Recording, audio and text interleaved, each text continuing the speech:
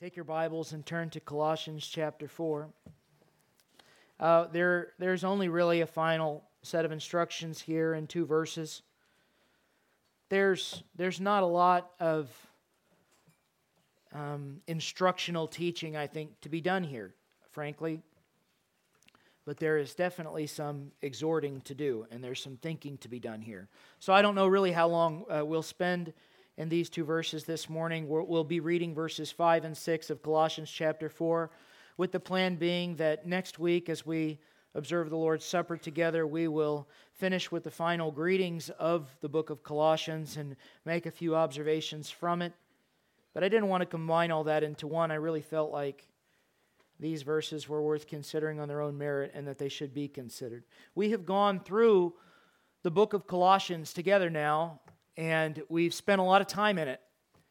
And we have received a lot of instruction. If you were to go back through just these 4 chapters and think about the instruction we've received, there's been a lot in these 4 chapters. You might think too much at this point. It's been a long time that we've spent in a book with 4 chapters. But I think when you get here to the end, verses 5 and 6 present somewhat of a unique challenge. So let me just read them to you, and then I want to begin with the question. Verse 5 of Colossians chapter 4. Here's Paul's final word to the church. Walk in wisdom toward those who are outside, redeeming the time. Let your speech always be with grace, seasoned with salt, that you may know how you ought to answer each one. This is Paul's great evangelistic call to the Colossian church. And for those of you who are new to this idea, you might hear that word evangelistic and wonder what in the world I'm talking about. For many of us, we're familiar with the terminology, but we don't think about it as we should. We should think about this. This is Paul's call to act among outsiders in the world around us in a way that displays the grace of God and that extends the invitation of God into the relationship with God that the church already knows and experiences. That is evangelism. To take the gospel, the good news of Jesus Christ's forgiveness, His reconciliation of us to His Father, eternal life with God, eternal joy with God, and an end to sin and suffering, to take that news into a group of people defined here in verse 5 as what? Outsiders. Now, lest we tend to despair when we think of that word, outsiders, I want to think about this for a second and again begin with a question. The question is this. Can you think, where you're sitting right now, assuming you are a Christian, faithfully serving the Lord, can you think back to the time when one of God's people extended the gracious invitation of God through the gospel to you, an outsider, or to a parent or a grandparent or whoever began the tradition, the practice of faithfully attending the body of Christ where you heard the gospel and received Jesus as your Lord? Who was the person who extended the message to outsiders that resulted in you being here today? Just think about that for a moment. If I were to answer that question, I would say that my grandfather, who has passed away, was visited by deacons at the First Baptist Church of Vandalia and was invited to church and went to church and heard the gospel, and through visiting with deacons and other men at the church, trusted the Lord, made a profession of faith, began taking his family. My dad was introduced to the gospel because of that, because someone went to outsiders. My grandfather and my grandma. My dad heard the gospel and was convicted enough that when my grandfather then stopped attending the First Baptist Church of Vandalia, my dad wanted to go back and began to go back on his own as a 16-year-old.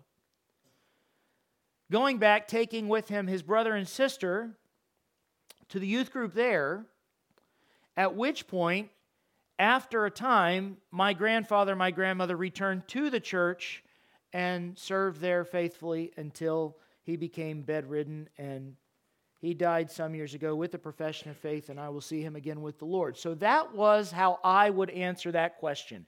I am in the church, in the body of Christ, reconciled with the right relationship with God today because some deacons and some friends who were of one and the same group visited my grandfather, who was a Navy guy, a drinker, a worldly guy, and invited him to church, continued to visit him, and implored him to receive the gospel, and eventually overwhelmed him to get a profession of faith and a commitment, and his children were impacted, and he himself, I believe, was later saved by the work of God.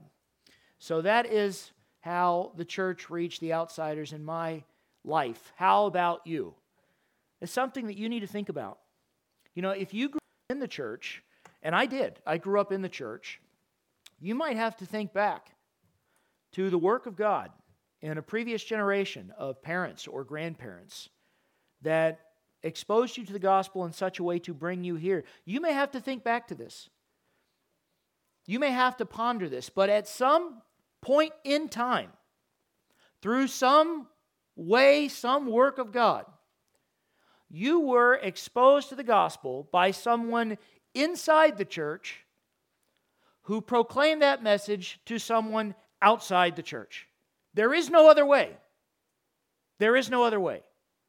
That is the testimony of every Christian. Now, maybe you were visiting churches. Maybe because of the culture that we live in, you just associated, you'd never been to church before, and you just associated church with, that's where you go when you need help, and I know I'm desperate, and I know I need help. But when you went there, if you heard the gospel, you heard it from the lips of someone. And if you sat down and you shared with someone what was going on, you were talking with an insider. Someone was giving their time to an outsider. Someone was sacrificing. Someone was serving. Someone was speaking to a person, because this is what outsiders are,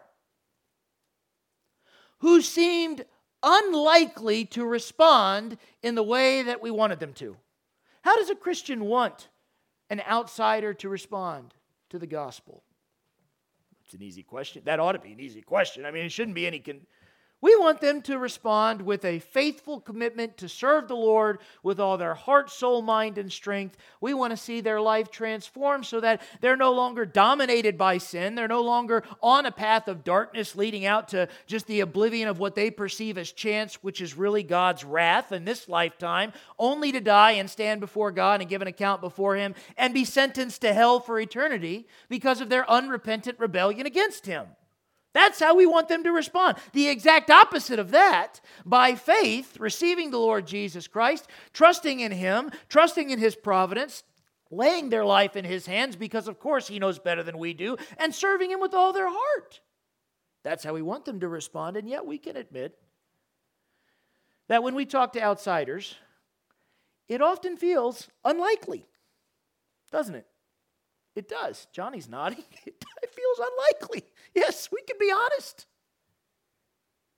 Because if you have attempted this in the past, you have probably been met with rejection of one form or another. Maybe that rejection was somebody telling you, I don't care what you have to say, get out of my house, quit talking to me about this. But most of the time, the rejection is more subtle than that, isn't it?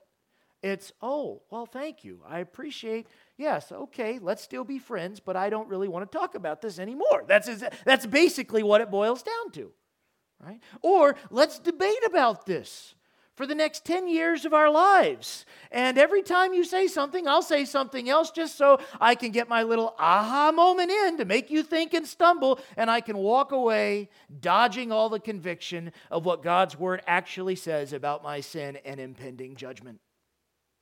We know what happens. And sometimes you get the rejection that is the most painful when someone sees and hears enough of the gospel that a light flickers and they know, wait a minute, there is truth in this. Wait a minute, there is wisdom in God's Word.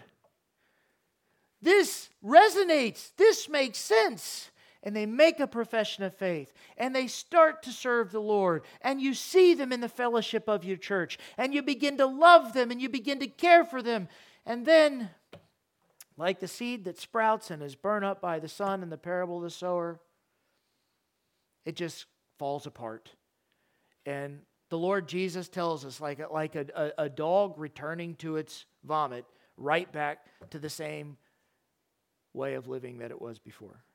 And I think that I can tell you as a pastor, is probably the most painful type of rejection. And I say that willingly admitting there's some naivety on my part, because my wife and my mother and my father, a rival sister-in-law and his family are all professing believers. So there may be a rival sadness in the rejection of the gospel when someone whom you love so much is impenetrable by the word.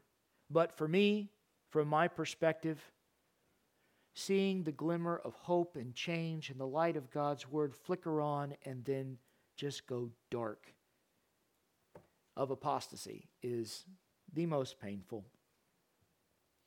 And yet these verses call us to this ministry and task. We are only here because of this ministry and this task. And it takes a Holy Spirit gift of hope to partake in this ministry. It really does. It takes a Holy Spirit-given gift of gentleness to handle the rejection and to continue on. It takes a divine faithfulness to proceed in this work. And that's why people don't do it. Because in order to be filled with the Spirit in such a way that the hope and the faithfulness and the gentleness and the love persist through rejection, to be filled with the Spirit in such a way takes effort and commitment and dedication and prayer and devotion. And it is a painful thing to do sometimes. But when you see the gospel change the life of a person so utterly and completely that the only being in the universe that you can attribute the power of that change to is the God who you prayed to that person for. When you see that, there is no greater joy or happiness in any work in your entire life that you'll ever set yourself to.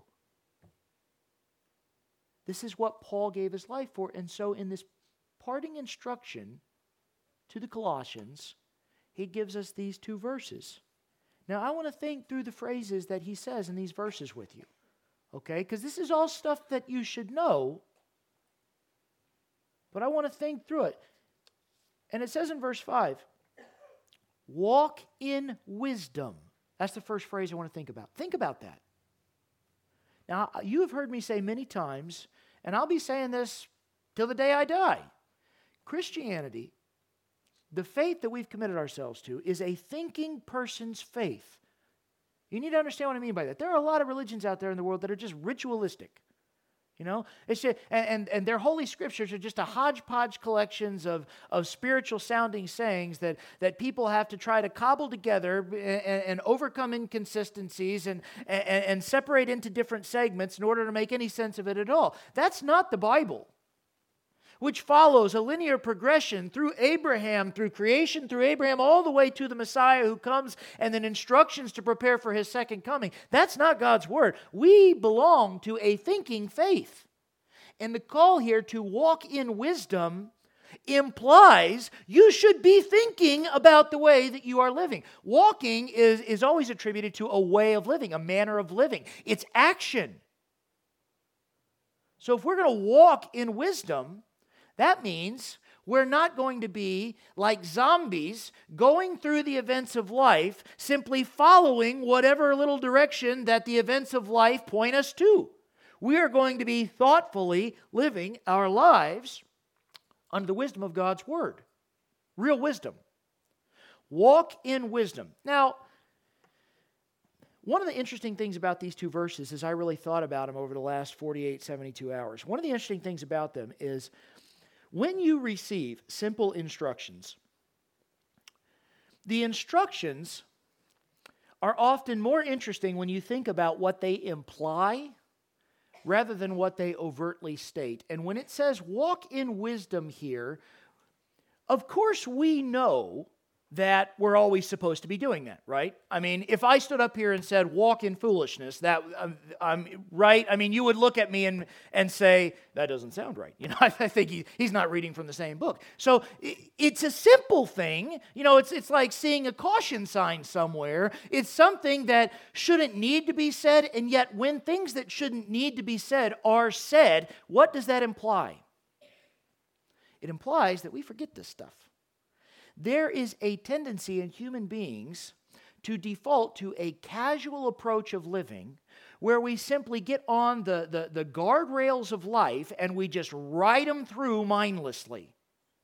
And that's how we live each day, and that's how we live each week. And we know, we're on rails here. We are like being at a theme park and sitting in a compartment, and it's all dictated. You ride a roller coaster for the first time, and you have no idea what's coming. I mean, it's part of the excitement is you did not expect that to happen. You did not. I remember this probably is one of the stories I should leave out, but I'm working from notes and not a transcript today, so I'll exercise leeway here. Have you ever ridden the Beast at Kings Island? Just show of hands. We're all from around this area, right? Yes, okay. So I thought this wouldn't work in a big conference setting, but it works here, okay? You go through the whole first section and then you start to slowly click up that next. You know what I'm talking about? There's two major drops, right? The first time I rode the Beast, my mom forgot that second drop was coming, and I was just a little kid. And she told me that we were just going to coast right into the finish. And that is the opposite of what happens when you get to the top of the second hill. And I could still hear her screaming, "I'm sorry," as we go to flying now. Because I had no idea. I was just a kid, That's what life feels like to us. It feels like some exciting adventure because we don't know what's around the corner, but if we're not approaching life thoughtfully, we're really just on guardrails. We're just being governed by the events and the circumstances around us. That's not walking in wisdom. That kind of a casual approach to Christian living is not going to communicate anything to outsiders. That's what he's saying. It doesn't communicate anything. That's what they're doing.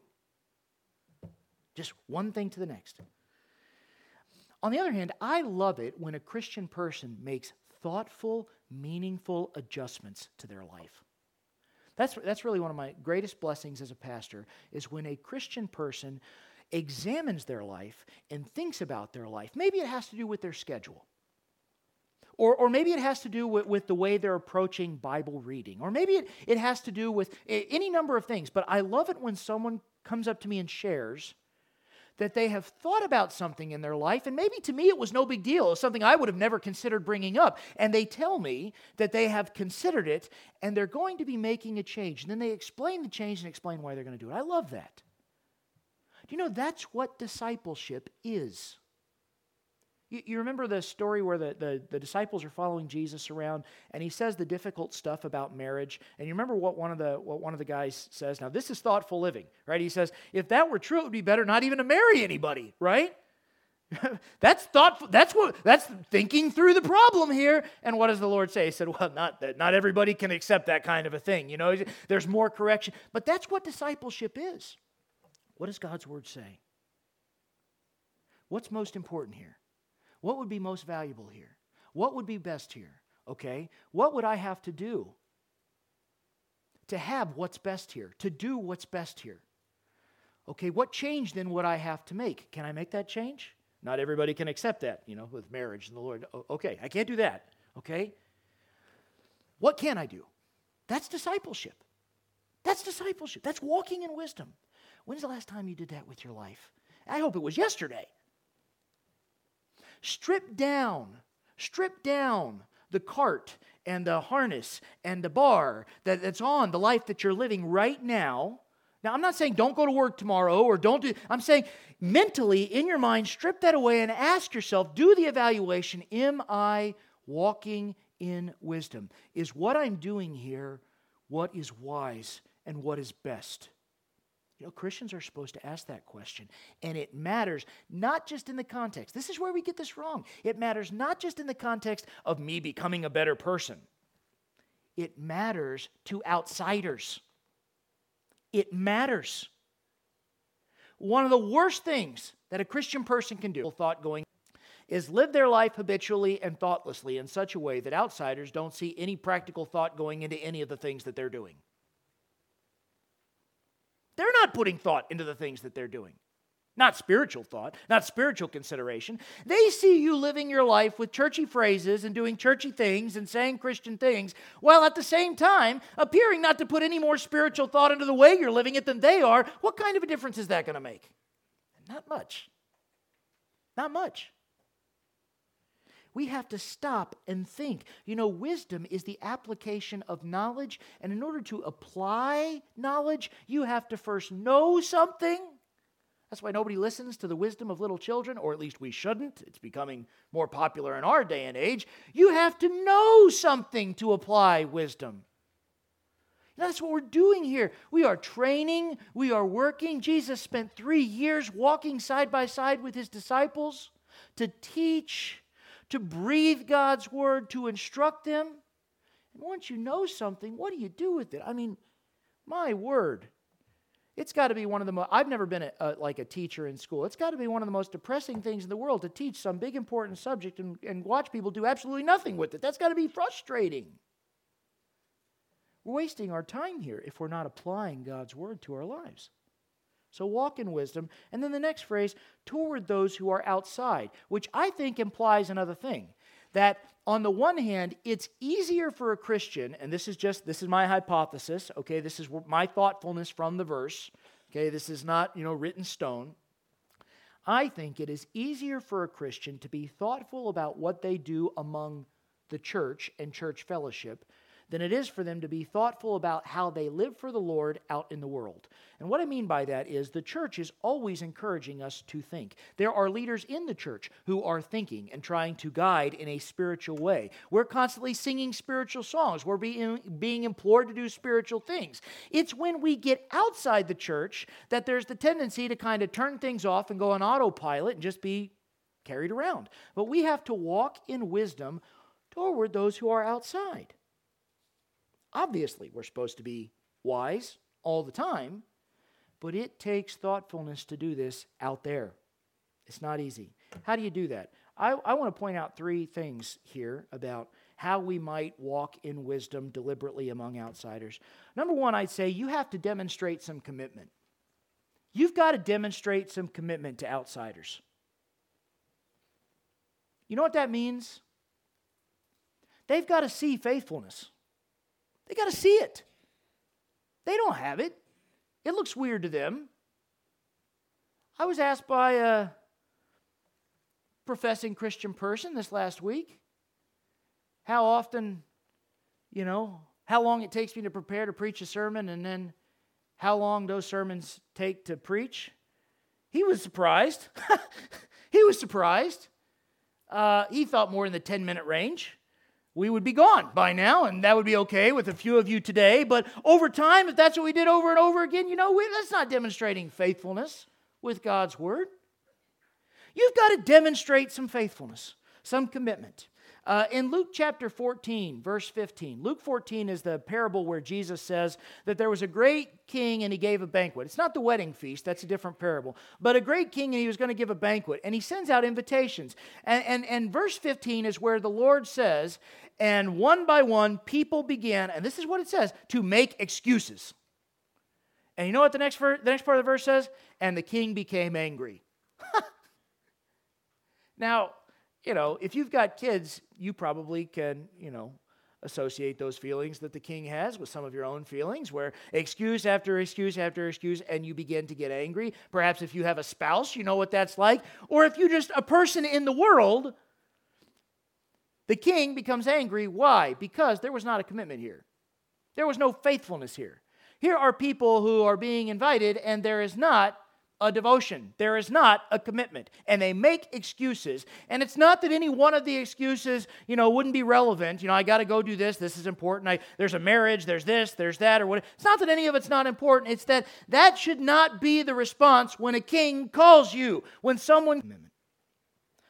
Faithfulness. There should be a commitment there. We have to demonstrate that commitment. Commitment... There's a simple equation here. Commitment equals, that's an equation, commitment equals sacrifice. You know that? It does. It does. Do you know the difference between a committed runner and a non-committed runner? One of them runs when it gets cold and rainy and snowy and wet, and the other one stops running the moment that there is a good reason not to do it. Okay? That's the difference. Why? Because commitment requires sacrifice. I am not a committed runner. I don't look like a committed runner. Not at all. Why? I don't want to go out when it's cold and snowy and exercise and do all that stuff. When I start to feel good about going out and exercising, April and May starts to feel nice to me. But right now, this is not a good time of year for my own personal weight gain. I don't have commitment. I don't want to sacrifice in that way. You have to demonstrate Christian commitment to the rest of the world. They'll see that. You go to church faithfully every Sunday. Why don't you come and do this? I can't. Why? We worship the Lord on Sundays. Say, well, don't say that, Pastor, because you're starting to sound very legalistic. I'm not making a law for you. I'm giving you an example of a commitment that the rest of the world will recognize. You understand? Not going to knock on your door the moment you miss a church service. I'm telling you, that is a way to demonstrate commitment to the world. Why don't you come do this? Why don't you come do this? I can't. Why? I don't have the money. One of the reasons I don't have the money is I give faithfully to the Lord. Oh, you're not supposed to tell other people what you give. No, that's alms. Read the chapter. That's alms. You're not supposed to tell when you're giving money out to the poor. I'm fine with you telling other people that you give faithfully to the Lord. Demonstrate commitment. Give glory and honor to Him. There are hundreds of ways, probably, that the people in this room could thoughtfully examine their lives and ask themselves the question, what changes can I make? Not so that I'll stop sinning.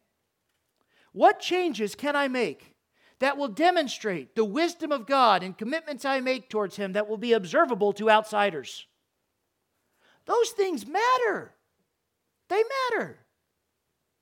Why don't you wear this? I have convictions about modesty. Why don't you watch this? I don't think that's appropriate. Why? Because I serve the Lord Jesus, and I don't think He would be pleased with that. And I'm not up here making rules. I'm describing a way of approaching your life that will demonstrate faithfulness to people who are outside. And if you think, well, they're not going to understand that, of course they're not going to understand that.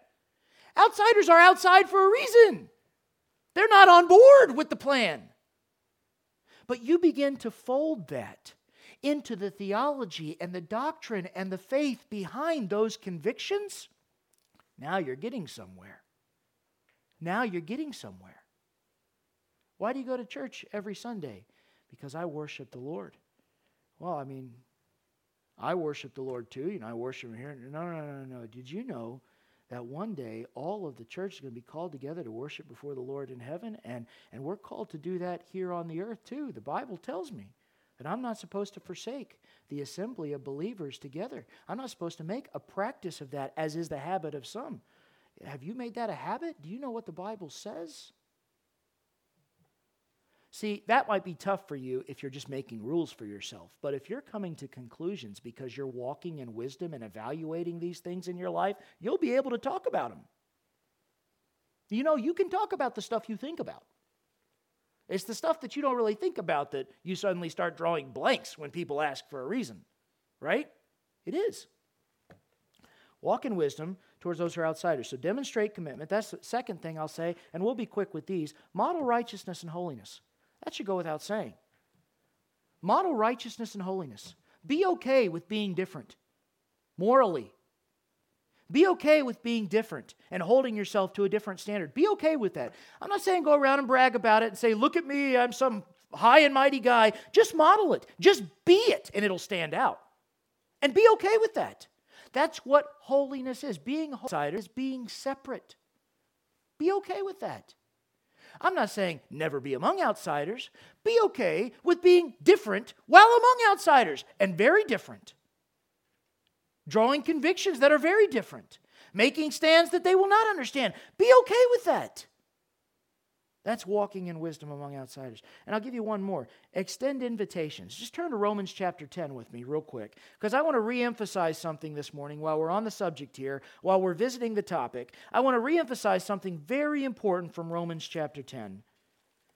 We're just going to read 8 verses, beginning in verse 8. Romans chapter 10, verse 8. Now this is Paul explaining Romans chapter 10, verse 8. And he asks a simple question, but what does it say? The Bible says the word is near you, in your mouth and in your heart. That is the word of faith which we preach. That if you confess with your mouth the Lord Jesus and believe in your heart that God has raised him from the dead, you will be saved. Paul didn't preach a complicated gospel, did he? He didn't. If you hear that and you think, well, that doesn't sound like it's enough, because then they got to come to church and they got to be baptized. That's not the gospel. That's the effect of the gospel. Working in someone's life, that's not the gospel. What's the gospel? Jesus died on the cross for your sin. He rose from the grave so that you can have eternal life with him. And he's calling you to repent of your sin and trust him and the forgiveness that he's provided by the cross. He died on the cross because you're a sinner. He paid the price, his own life, that you were going to pay in hell. He's calling you to trust him, and if you do that, you'll have eternal life with him. It's the gospel. It's not complicated. It's not hard. It doesn't come with, and there are 4 or 5 addendums that we also will add on. No, it doesn't come with any of that. It's a simple presentation. And what the gospel does is it brings the person who has believed it into fellowship with those who can then disciple and teach and instruct. You understand? This isn't complicated. Verse 10, for with the heart one believes unto righteousness, not with the hands one works unto righteousness. No. With the heart, when you believe, when you have faith unto righteousness, not your own righteousness. The righteousness you receive because Jesus paid for it on the cross. You understand? That's why we could say the heart believes and we're righteous. Not some righteousness you've achieved. It's been achieved for you. With the heart one believes unto righteousness. With the mouth confession is made unto salvation. For the Scripture says, whoever believes on him will not be put to shame. For there is no distinction between Jew and Greek, for the same Lord over all is rich to all who call upon him. For whoever calls on the name of the Lord shall be saved. How then shall they call on him in whom they have not believed? And how shall people believe in him in whom they have not heard? And how shall they hear without a preacher? How shall they preach unless they are sent? As it is written, how beautiful are the feet of those who preach the gospel of peace, who bring glad tidings of good things. If you think the preacher in that sentence is me behind this pulpit, you are not reading Paul correctly here. The preacher is a proclaimer. It is simply someone who gives the message he is building to with all those questions. How can they get there if they don't believe? How can they believe if they don't hear? How can they hear if someone doesn't proclaim it? But to the person who does, how beautiful are the feet of those. Feet are not beautiful things. Okay, if you think they are, you're weird. Okay, they're not. Baby's feet, maybe, when you get them really clean. How beautiful are the feet of those who bring this message, who preach the gospel of peace. That's the invitation. That's why we call it an invitation. Come and have peace with God. Come and be a part of God's family. Receive an inheritance. Not when He dies, when you die, receive an inheritance. Have a home that is better than the one you know now. It's an invitation. You don't have to go to some far-off country if you make it overcomplicated. It doesn't have to be. And you don't have to go to some far-off country to give it. Where do you have to go? To outsiders. Colossians 4. Can you find any of them?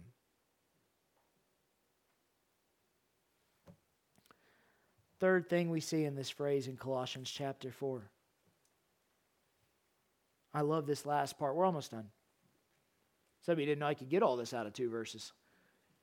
No, by now you know that I can. Yeah. Walk in wisdom toward those who are outside, redeeming the time. Some translations say buying the time or making the most of the time. I love that part. You know what it is to redeem something, right? Like you take something that is worthless and spent, and you go and you cash it in for some kind of monetary value, right? If you're going to redeem, like a can, a recycled can or whatever it is, a bottle in the olden days when some of you were kids, Clayton, Darlene, yeah. If you're going to redeem it, right? You don't do it while there's still soda pop in it. What you take it when it's done, when it's empty. You go and you cash and you get something out of something worthless. I think what this means, when you're in and among the world, outsiders, that's the context of this. You can either waste the time or use the time. You can either just kind of spend it up, in which case it won't be worth anything, or you can redeem the time that you have and make something out of it. And this is the blessing for Christians.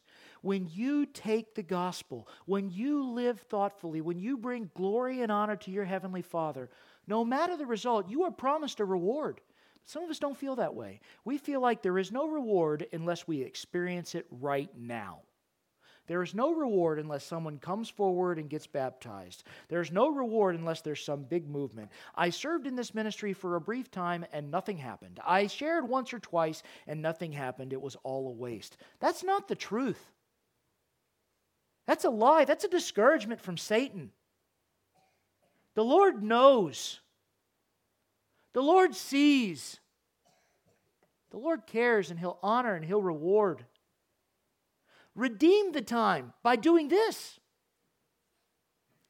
What else are you going to do with it? We transition now into verse 6, which gets more practical.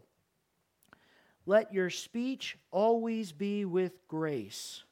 Think about that word always for a second. When we're told to always do something, it often, if you think about the things that you're told, always do this, always do that. They're often simple things that we are prone to neglect. For instance, when you are training a child and I've done this 100 times at least, you get to the bottom of the stairs right here where we go after church and cars are going by. What do I say to my 4 and 5-year-olds as I'm holding their hands and crossing the way? Say, always remember to look both ways. Lift your head up, son, look both ways. Sometimes we'll be halfway across and I'll ask my son or my daughter, did you check for cars? It's not hard to look both ways. It's very simple. We say to always do it because we neglect the simple thing, right? That's usually the context of these instructions. It's not hard for a Christian person who loves the Lord to season their speech, with graciousness and blessings from God. That's not hard. But it's hard to remember to always do it. That's what's hard. You understand? It's not hard for me to tell someone, that the Lord loves me and I care about them and I'm actually praying for them and I want them to have a right relationship with God. It's not hard for me to those things are not difficult in the moment. The difficult part is always doing them. That's the hard part. And when we don't always do them, We do not do well among outsiders because they are looking for the weaknesses. They are looking for the inconsistencies. They are looking for ways not to assault you with judgment. They are simply, that's how it feels sometimes. They're simply looking for ways to make themselves more comfortable with the sin that you have declared or that your faith declares is inappropriate and wrong. And one of the ways to do that is simply by finding inconsistencies in you to alleviate their own guilt. To always let your speech be seasoned with grace, which is salt, is really hard. I don't know how many aggravated conversations you had on the phone. I don't know how many times you've yelled at a telemarketer or an official or a kid's coach or whatever it is, a coworker. It is hard to always let your speech be seasoned with salt. What is salt? It's funny that you should ask. Jesus really uses the word salt the only other places in the New Testament. He uses it in the Gospels. You know, it's the whole, don't let your light be hidden under a bushel, but let your light so shine before men that they may see your good works and glorify your Father in heaven. You are the salt of the earth.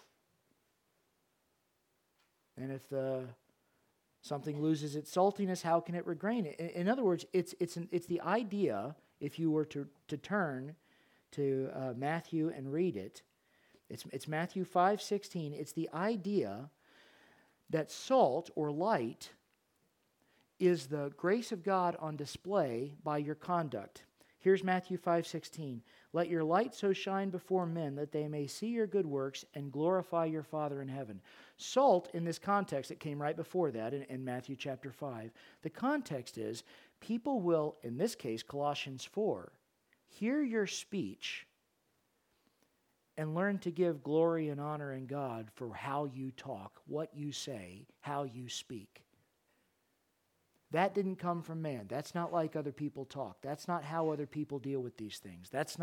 They will give, just like someone may see your good works and say they do that because they're a Christian and they go to church, and that's how people respond to your speech. It's demonstrating, this is not about saying nice things about people. This is not platitudes and niceties. It's demonstrating God's graciousness through what you say. It says, let your speech always be seasoned with grace, seasoned with salt, that you may know how you ought to answer each one. This is where we'll close here. Christians who live their faith before outsiders will be called into question. Do you understand that? The question may not be sitting you down and interrogating you, but there will be questions about why you live the way that you live. I can tell you, I've experienced this firsthand. Some of you may or may not have. It's happening. You may not realize it if you're conducting yourself thoughtfully among outsiders. I have stumbled upon other people trying to explain to other individuals that I am also a pastor in what I do. And sometimes it gets very uncomfortable for them, right? Because when you say someone is a pastor, when you say someone is a faithful Christian, when someone knows you go to church every Sunday, you serve the Lord with all your heart, that you're really a fundamental Christian, there are questions. They may not put them to speech, but they have them. Why? How? That's weird. Your speech and the way you conduct yourselves can provide an answer to those questions if you'll let it. It will. So this is a real challenge here. Now, I look around this morning and I see, as you all see, a fair amount of space in the seats around us. Okay? A fair amount of space. And some of that is due to sickness. Some of it is due to illness. I know of a number of those examples. But you know, when everybody's here, we had a huge number of people here last Sunday. When everybody is here, there's still space. There is room for discipleship. There is room for people here. we're not or overworked. And if they're not here because we are faithfully living with purpose among outsiders and extending the invitation, and they just don't want to do it, if that's why they're not here, my hope and confidence is in the Lord. But if even some of them are not here because we don't act in faith in evangelism like we're called to do here, that's something that I don't want on my conscience. And you don't want it on your conscience either. I know you don't. And the only reason you're not acting in this way is either hopelessness or a feeling of futility, I can't do it, or fear. That's it. I mean, I could add, you don't really believe it, but I'm not going to say that about anybody here. I don't believe that. You're either hopeless and you don't think it'll work, or you're futile in your thinking and you don't think you can do it, or you're afraid.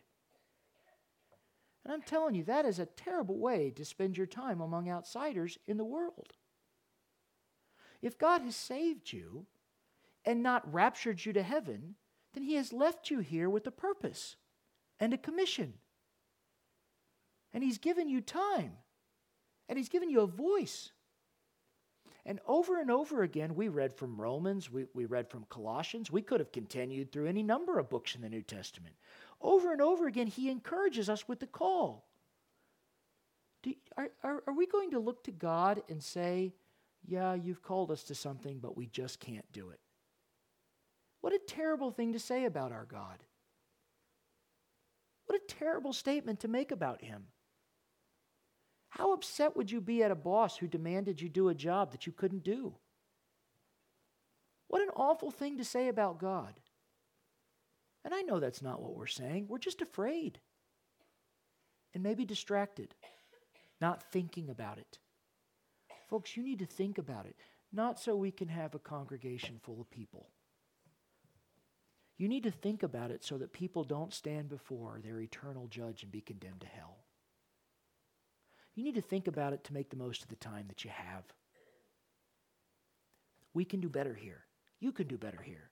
I think the Colossians could do better. And that's the encouragement of Paul at the end here. Those are his instructions. Let's close with a word of prayer. Father, I love you, and this is hard for me. It's hard because it's the kind of preaching that we all know is right, and we all know we should be engaged in, but it's hard because in some ways, Father, I feel the burden of trying to present this in a compelling way that will shake people from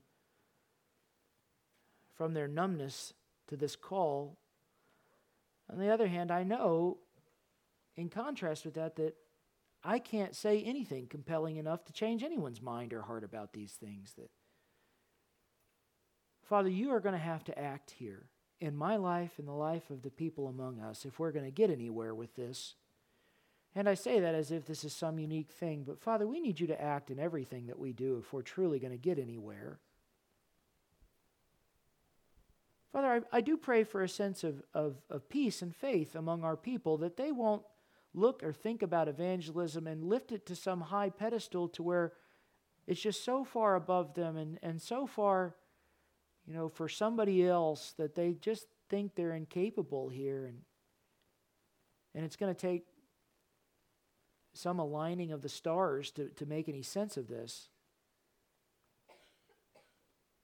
I thank you for the simple message that you've given us, and I pray, Father, you'll make it simple to us, that it'll roll off of our tongue, that it'll be a part of who we are, that it won't be hard or complicated to us, because it's not. Little children can understand and talk about it. Father, please accompany those of us faithful enough to proclaim it with thoughtful living. Deliberate living, not casual. Father, be a part of our service as we close now. Receive these offerings from us. Use them for your kingdom. Bless this people. I thank you for their faithfulness, for their love, for their devotion, that people don't storm out and protest when I call them to hear your word. You've humbled us. You know us. Work in our lives. It's in Jesus' name I pray. Amen.